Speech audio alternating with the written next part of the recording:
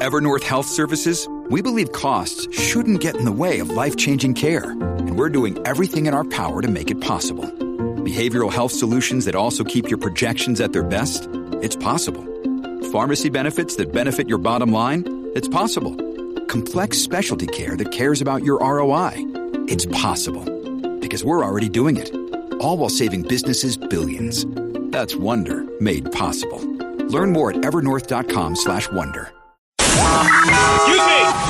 Taxi! Come on, what are you doing? This is the 77 WABC minicast. Santos is out. Oh! Santos is out. Whoa, he may be facing a lot of law enforcement. Congressman Anthony D'Esposito to talk about it, and there's no more Santos. And Congressman, how are you? Boy, it was dramatic today. Tell us, were you surprised how the vote? I know where you stand, but everybody, we didn't know which way it was going to go today. Yeah, I mean, listen, I think that, during the debate yesterday, we heard from both sides as to why they thought that George Santos should stick around and about precedent. And I think we made a compelling point that if there's going to be a precedent set and it is about holding members of Congress to a higher standard, I think that's what the American people want and it's what they expect. Additionally, I mean, the ethics report was scathing. It was a job well done by Chairman Guest and the Ethics Committee, who, looked over 170,000 pages of documents. They they handled over 40 subpoenas. They conducted interviews of dozens of witnesses. And really the ethics report revealed what many of us New Yorkers already knew. And I believe that's really what made the change from the last expulsion vote to today. Now, what do you say, Congressman D'Esposito, to people, and this includes also the new speaker, Mike Johnson, who says, it sets a dangerous precedent because this is the first time someone who has not been convicted of a crime, and you go back, it's three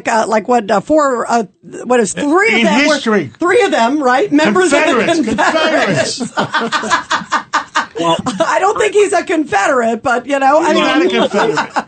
We don't know. He may have said in the past that he is a Confederate. I'm not really sure. But in Brazil. Yeah. I mean, what it comes down to, I believe, is that if you rewind back in history, and over the last few weeks I have done that, doing some research into expulsions and how the House has handled it, and there's two things here. Number one, we have never experienced a George Santos, ever.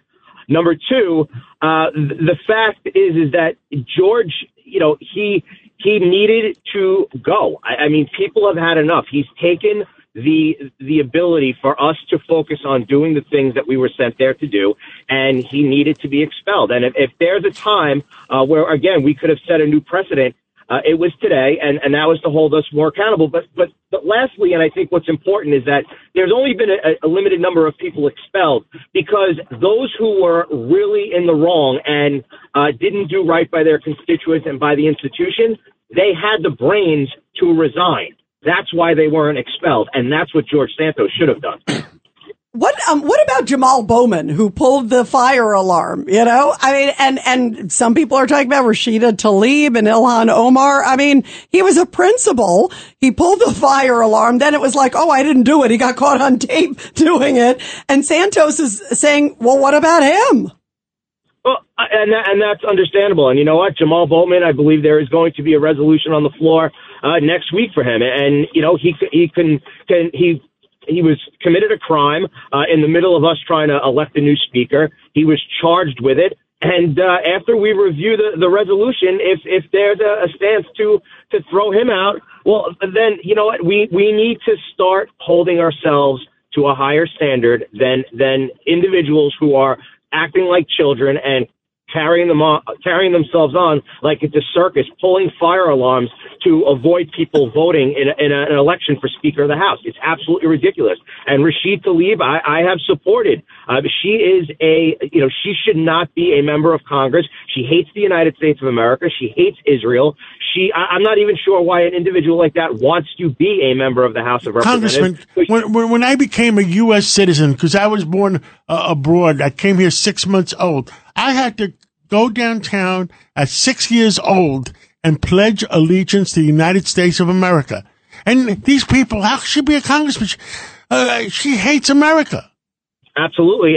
And John, you know what? Not only do we pledge that when people come into this country the right way, but we also pledge that when we take our oath to be members of Congress, to defend this country and this nation against all enemies, foreign and domestic. And little do we know that some of our greatest enemies have actually taken the oath and are sitting on the floor of our country, of our Congress.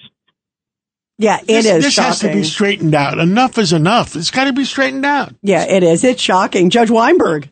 Good to talk to you again, Congressman. Speaking about enough is enough, tell us about your resolution on congestion pricing. How many nails they want to put in the coffin of New York? What do you say about that? I think it's a never-ending problem. It's what we've seen in the past. It's the state of New York with that overreach, whether they keep overreaching. First, it started with criminal justice reform and cashless bail. Then it went to them trying to, impose ancillary housing and take away zoning rights of local municipalities. Now we see it with congestion.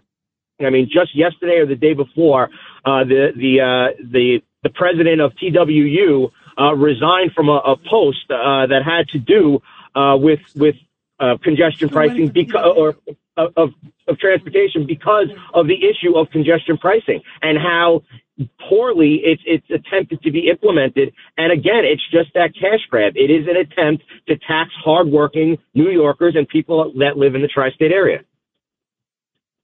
I think it's very, very important your resolution gets passed and they're held accountable, because this is the wrong time when we're recovering from a bad economics and a COVID disaster.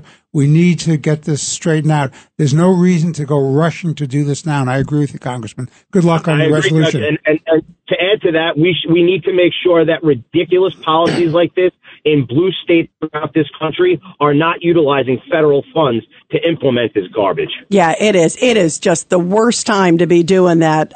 Congressman, thank you very, very much, Congressman Anthony D'Esposito, for always fighting the good fight. We appreciate it. Thank you. Be well. Have a good weekend. Thank you, Anthony.